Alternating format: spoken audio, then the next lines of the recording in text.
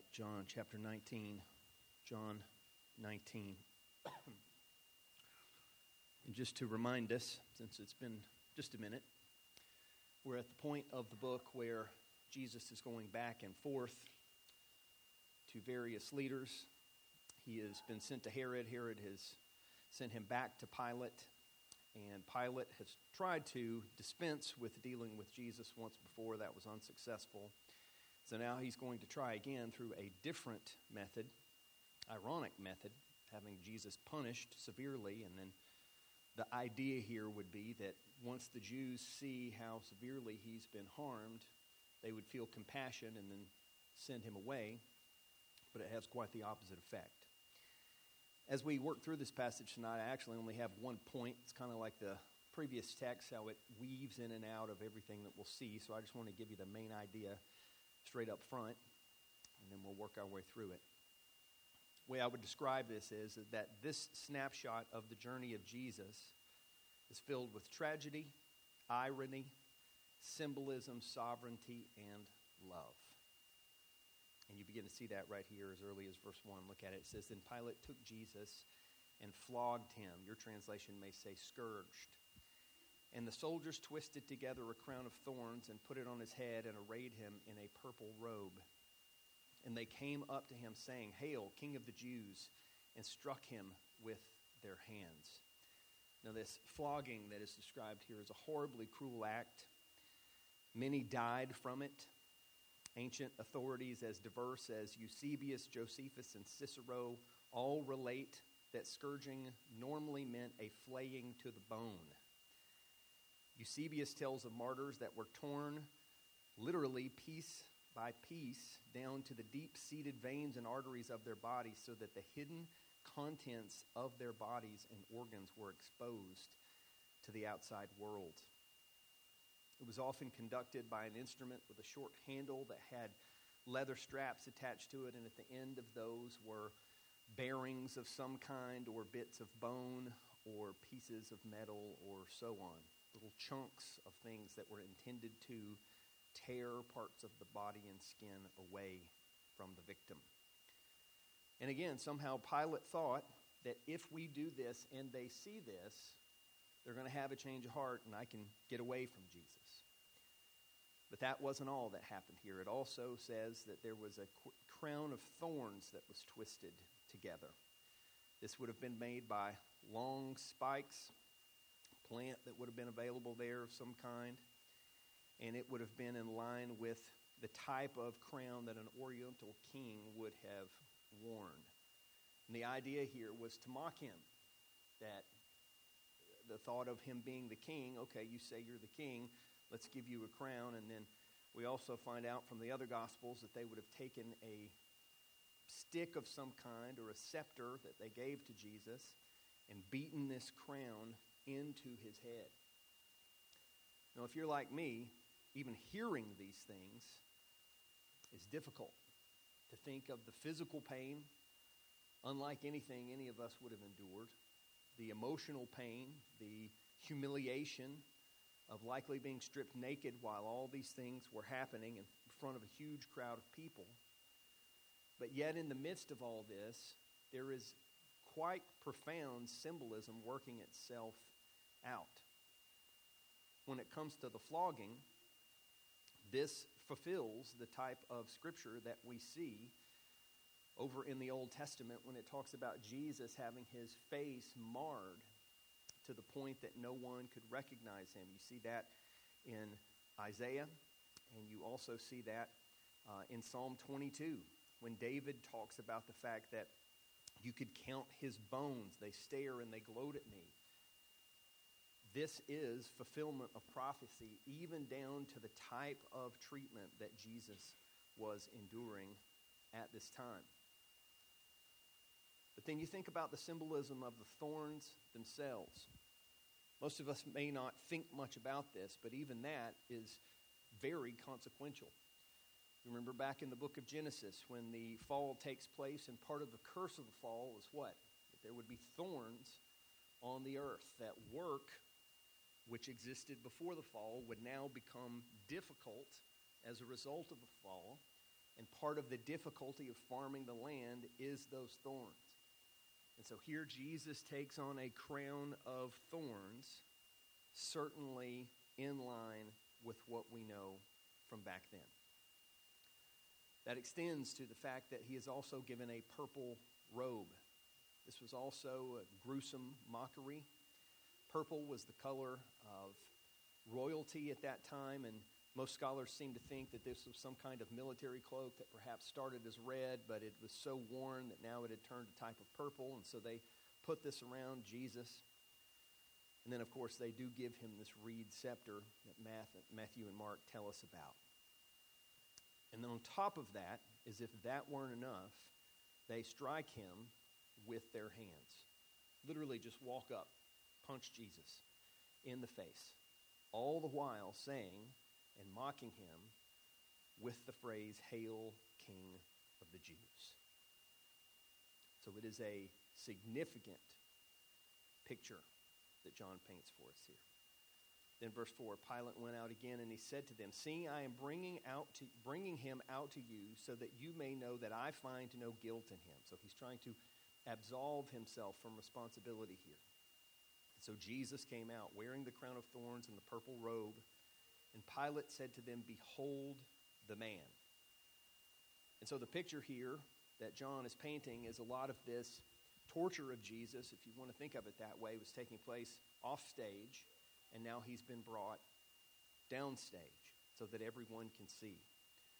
And this phrase that he uses here, "Behold the man," can be taken to be understood like what you see in Greek classical examples to be translated as the poor man or the poor creature. And what Pilate seems to be saying here, there's a little debate about this, whether or not there's some sarcasm in this or not, but the language speaks for itself. That he's essentially saying, look at this poor, bruised, bleeding creature. Have you not hounded him enough? Behold the man. And what's so sad about this is that Pilate would have had the ability to turn Jesus loose at this point, but of course he does not, and the passage will explain why in just a moment. But let's go back to that phrase, "Behold the man." Because just like we saw 2 weeks ago, Pilate is saying more than he even realizes. Because is that not exactly what God says to us about the Lord Jesus? Behold the man. Behold the man that has come as the second Adam to right all of Adam's wrongs. Behold the man who is the true and better Israel to make up for and succeed where Israel could not. Behold the man who lived a perfect life, died a substitute's death, and would soon gloriously rise to secure redemption for us. Behold the man of God, Jesus Christ. And I think this provides an opportunity for us to just stop and experience what Jared Wilson and others might call a moment of gospel astonishment. That God, in his kindness, says to us through this passage, "Behold the man." The man who succeeded where we failed. The man who offers us love and mercy when we certainly don't deserve it. The man that we can go to with any and all of our problems and foibles and discouragements and stresses of this life and get real help. So this passage says to us tonight, "Behold the man of God." Now, when they were confronted with this man, they did that which was exactly wrong. But the question for us tonight is, what will we do when we are entreated to behold the man? Will we glorify Jesus? Will we feel the intense gratitude that this passage should engender within us? Will we accept his love and mercy? Or will we walk the path that they walk right here in verse 6 and following? Look at this. It says, when the chief priests and the officers saw him, so these are all the people that have delivered Jesus over to Pilate, they cried out, "Crucify him, crucify him." And Pilate said to them, "Take him yourselves and crucify him, for I find no guilt in him." And the Jews answered, "We have a law, and according to that law he ought to die because he has made himself the Son of God." And when Pilate heard this statement, he was even more afraid. Now there's several things going on right here in these 3 verses. The first one, in verse 6, the pronouns that are used.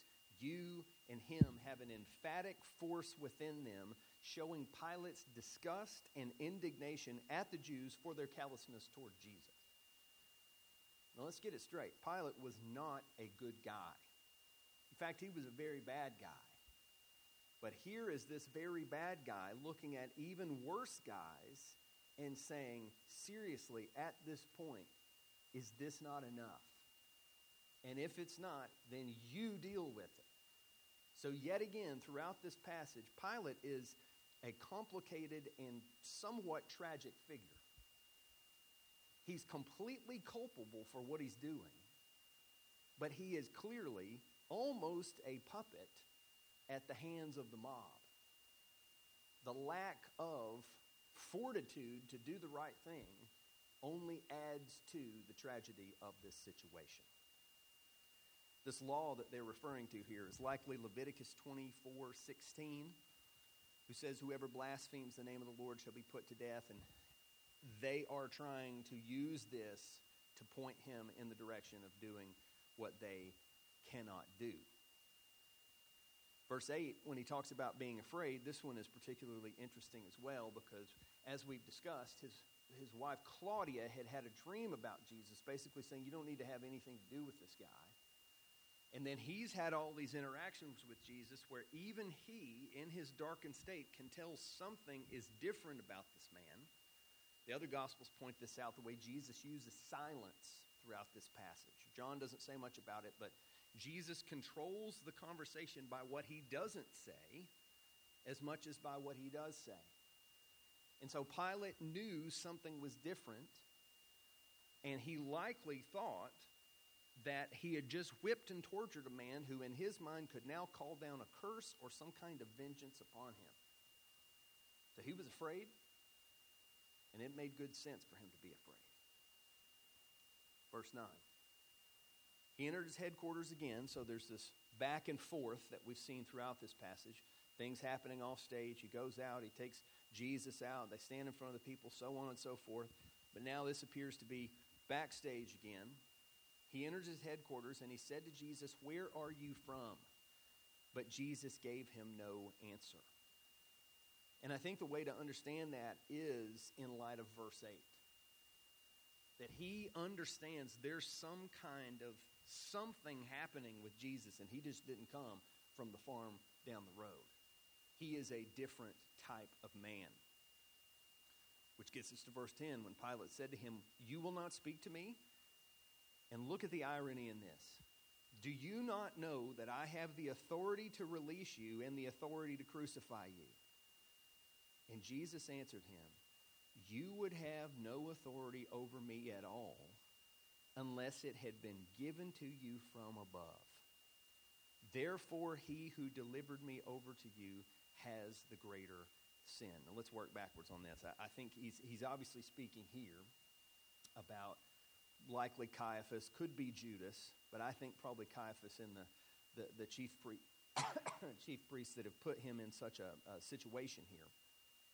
And he's saying they're going to be even worse off than you in judgment. But this notion here that he says what he says about authority is incredibly significant. That he only has the ability to do what God has allowed him to do. Through his sovereign hand, as he allowed this power has come to be. And there really is this interplay that I mentioned before, but let me point it out here again, of human culpability on the part of Pilate, but he is fulfilling divine prophecy. It's very similar to what we saw with Judas. Judas is 100% responsible for what he did, but yet it worked out the ultimate will of God. A lot of similarity here with what Pilate is doing. And I found this quote from one of my commentators this week that I thought was very helpful in how to make good gospel use of what we're talking about here. I'll just read it. It says this: I find great hope in Jesus' final response to Pilate in verses 9 through 11. All human authority is granted by God. Pilate has no authority over this event, the trial, the crucifixion, unless God hands it to him. And in this moment, we see the superiority of Jesus' kingdom. The king of the Jews is about to die, but his kingdom will not be shaken. In human kingdoms, if you take out the king, you create turmoil, and the kingdom becomes vulnerable to attack. But Jesus' kingdom is not in danger of being overthrown. He is sovereign over the proceedings. His death will not make his kingdom more vulnerable. It makes his kingdom victorious. So even here on the home stretch of his life, and we'll see this again next week and in the weeks to come, when it seems the most out of control, the most off the rails, Jesus is still in as much control as he was when he was healing the sick and raising the dead. And friends, that kind of authority, that needs to help us. That needs to help us on Monday when we get up and we don't want to go to work. It needs to help you on Thursday afternoon when you get a phone call that you don't know what to do with. It needs to help you in all of the different things that you encounter when you just aren't sure which way to turn. You need to know that your God is still in control, and passages like this remind us of it time and time again. But that's not all. Look back at verse 12. From then on, Pilate sought to release him. But the Jews cried out, "If you release this man, you are not Caesar's friend. Everyone who makes himself a king opposes Caesar." Now let me just say, this may not seem like a big deal in service, but this is devious. This is an insidious way that they are trying to manipulate him, which they succeed, by the way, to get him to do what they wanted him to do. And they know which buttons to push and just how to go at this guy. Pilate was known as a friend of Caesar.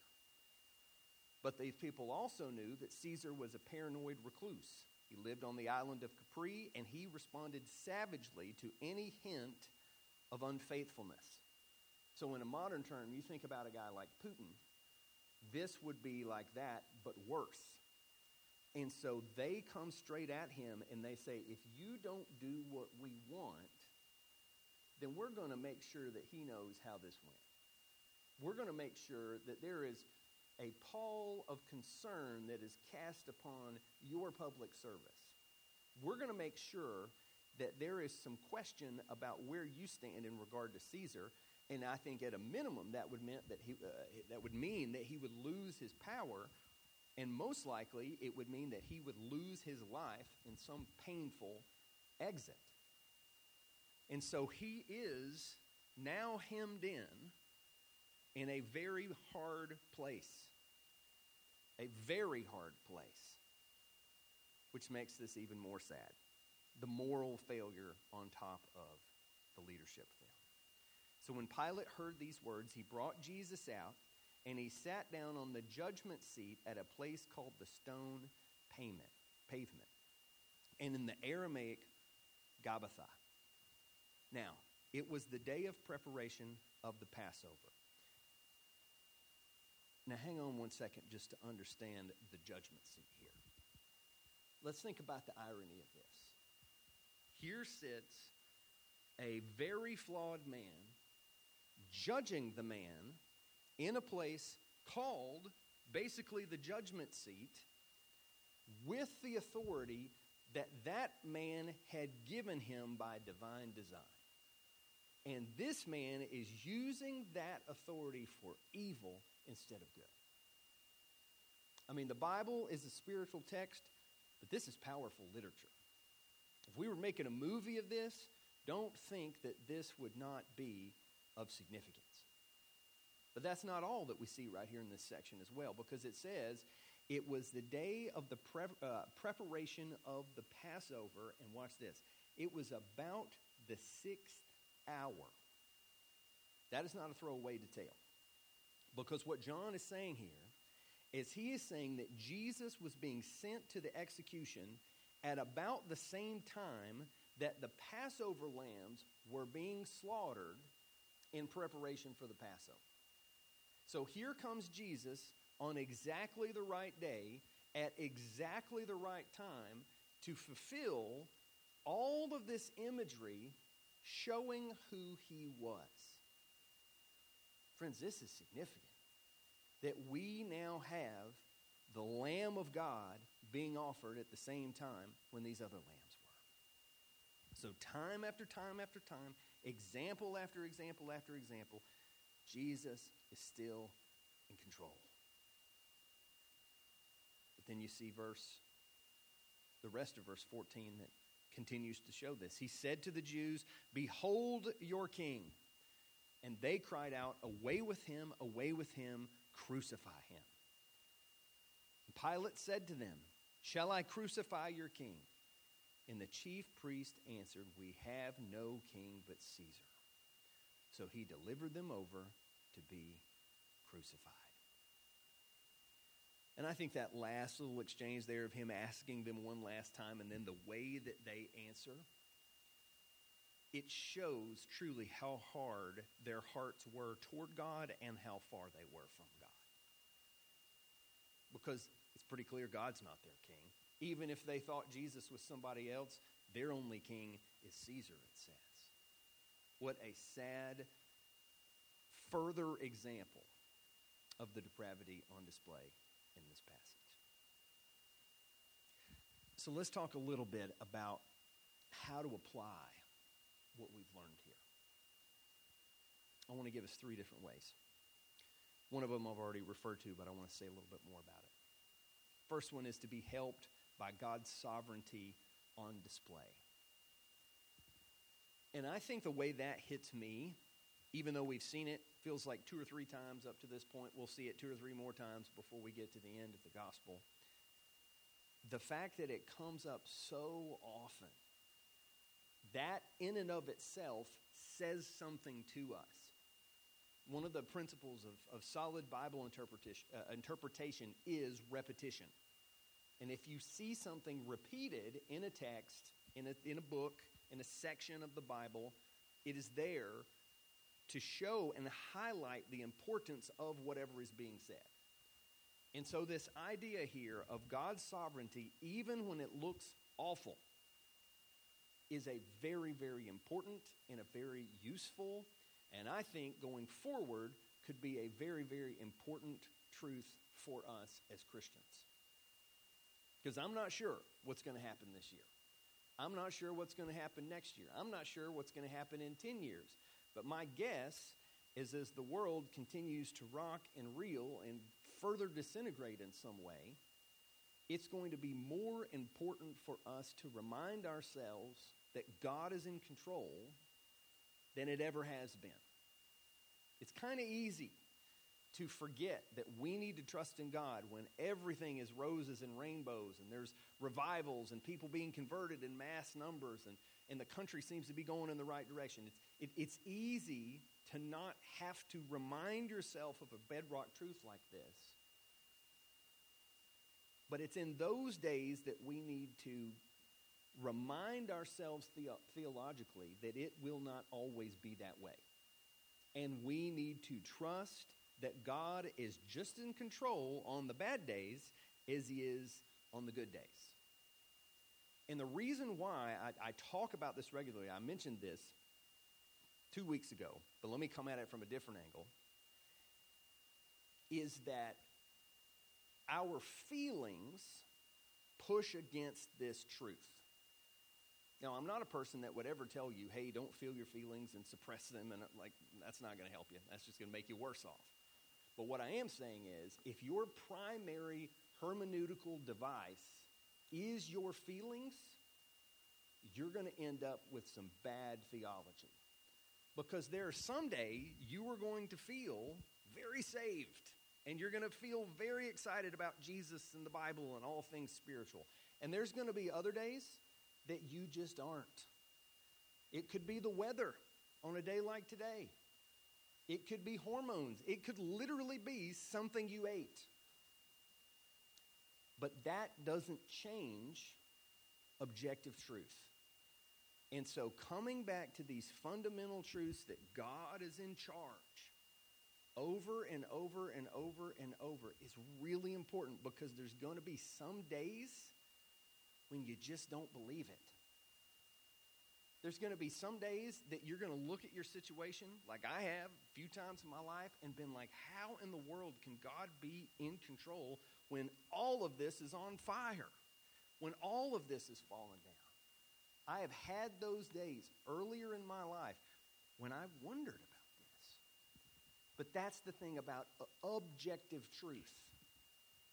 It's true in and of itself, and how I feel about it or not, that's not what makes it true. What makes it true is that that's what God has revealed. And even though this passage is clearly and ultimately about Jesus at the end of his life, it's not a parable by any means. It's about what it's about. But it's almost parabolic in the sense of there are times when life goes like this. And God is still in control. And God is still on the throne. And God is still working out his plan even when it looks like this. So tell yourself this truth. Lay hold of this truth. Anchor yourself to this truth. Teach this truth to your children, to your grandchildren, and it will help you when life goes this way. Second thing, be helped by God's symbolism on display. Now, I pointed this out, but it's so important, I just want to reference it just a couple times. If you flip back through this passage, and hopefully you'll do this, particularly in community group, and you think about the specific things that happen, this flogging, this scourging that reveals Jesus' bones, which is a fulfillment of Psalm 22, the striking to the face, which fulfills Isaiah 52. It shows us the continuity and the connectivity of the Bible. And this is really important because sadly, a lot of people don't read the Bible this way. They approach it almost like a medicine cabinet. Hey, I got something going on. I'm going to open it up. I need a verse to deal with this. And that's helpful. I mean, we do need specific verses. But the Bible is not just a collection of specific verses. It's one story, 4 movements: creation, fall, redemption, restoration. And if you read the Bible in the verses and in the story, you're going to get way more out of it, and you are going to be amazed. I've been studying the Bible for 40-some years now. My parents started me early, thankfully. And every time I sit down and look at it, there's something that I'm like, oh, man, look at that. And part of that is because of how I try to read it. So if you want to be drawn to the Bible more, one of the things I would commend to you is try to read it this way. Use those footnotes. Use those cross-references. Use those study Bibles to show you the connections that you might not see otherwise if you just surface read the text. It will revolutionize the way that you read the Scriptures, and part of what's going to come out of that is your view of God is going to get bigger, because you're going to look at this and you're going to go, man, this stuff that happened in Isaiah was hundreds and hundreds of years before Jesus came along. And look, it's the exact thing that was prophesied. There's no way you can read that and your God be small. He just gets bigger. On top of that, as you face problems in life, connecting this point to the previous one, you're going to see that your big God is able to handle your big problems. And then that kind of gets me to the final thing that we're talking about here, of being helped by God's love on display. I mean, you can't read this passage and behold the man and not feel the love of God. Because Jesus didn't just endure these things simply to secure redemption for his people, which he did. There's an element of love here. That Jesus did this because he loves us. And he doesn't just love us in some cosmic way that is disconnected from who you are. He loves you. He loves you. And all your failures and all your triumphs and everything in between. He loves you. And so there's a very real, palpable sense that Jesus was scourged because he loved you. Jesus was hit in the face until he couldn't open his eyes and they were swelled shut because he loves you. That is the degree to which we have been loved by God. And friends, that will help. That will help you when you have sinned again, because it will happen, and you wonder, how in the world am I ever going to get out of that? You're going to get out of it because God loves you. You're going to grow and you're going to keep failing forward because God loves you. And look at the extent that he went to secure redemption for you. Oh, friends, let that melt your heart. Let that help you along. And as we get into the next passage next week and the next couple of weeks, let's keep circling back to that. The love of God on display, on top of the symbolism of God and the sovereignty of God. Friends, the gospel and all that's wrapped up in it is like a diamond. We turn it and turn it and turn it, and every time we turn it, we see more facets of it. We see more of the beauty of it. We see more of the providential ability to get it to us. We see more of the divine design. And we see more of the life-changing help that it offers. So as we close tonight, let me ask this one singular question. What is it, maybe there's several things, that the Holy Spirit is emphasizing to you from this passage? Is it the stark reminder of the love of God? Is it an invitation into the depth of Scripture? Is it this reminder of this bedrock truth that we need time and time again? Friends, whatever it is, let's be open and available to what the Spirit wants to do in our lives. Let's go to him now in prayer. Let's pray. Oh Lord, we are so thankful for this passage and passages like it. Lord, we could hear these truths every week, every day, and it still wouldn't be enough. But Lord, we thank you for these Sundays when we get together and for a period of time we focus intently on the beauty of Jesus and what he has done for us. And so, Lord, I pray that in these moments you would speak to us, that you would help us, that you would encourage us, that you'd shape us, that you'd change us, and that you would do all these things for the sake of your name. In Jesus' mighty name.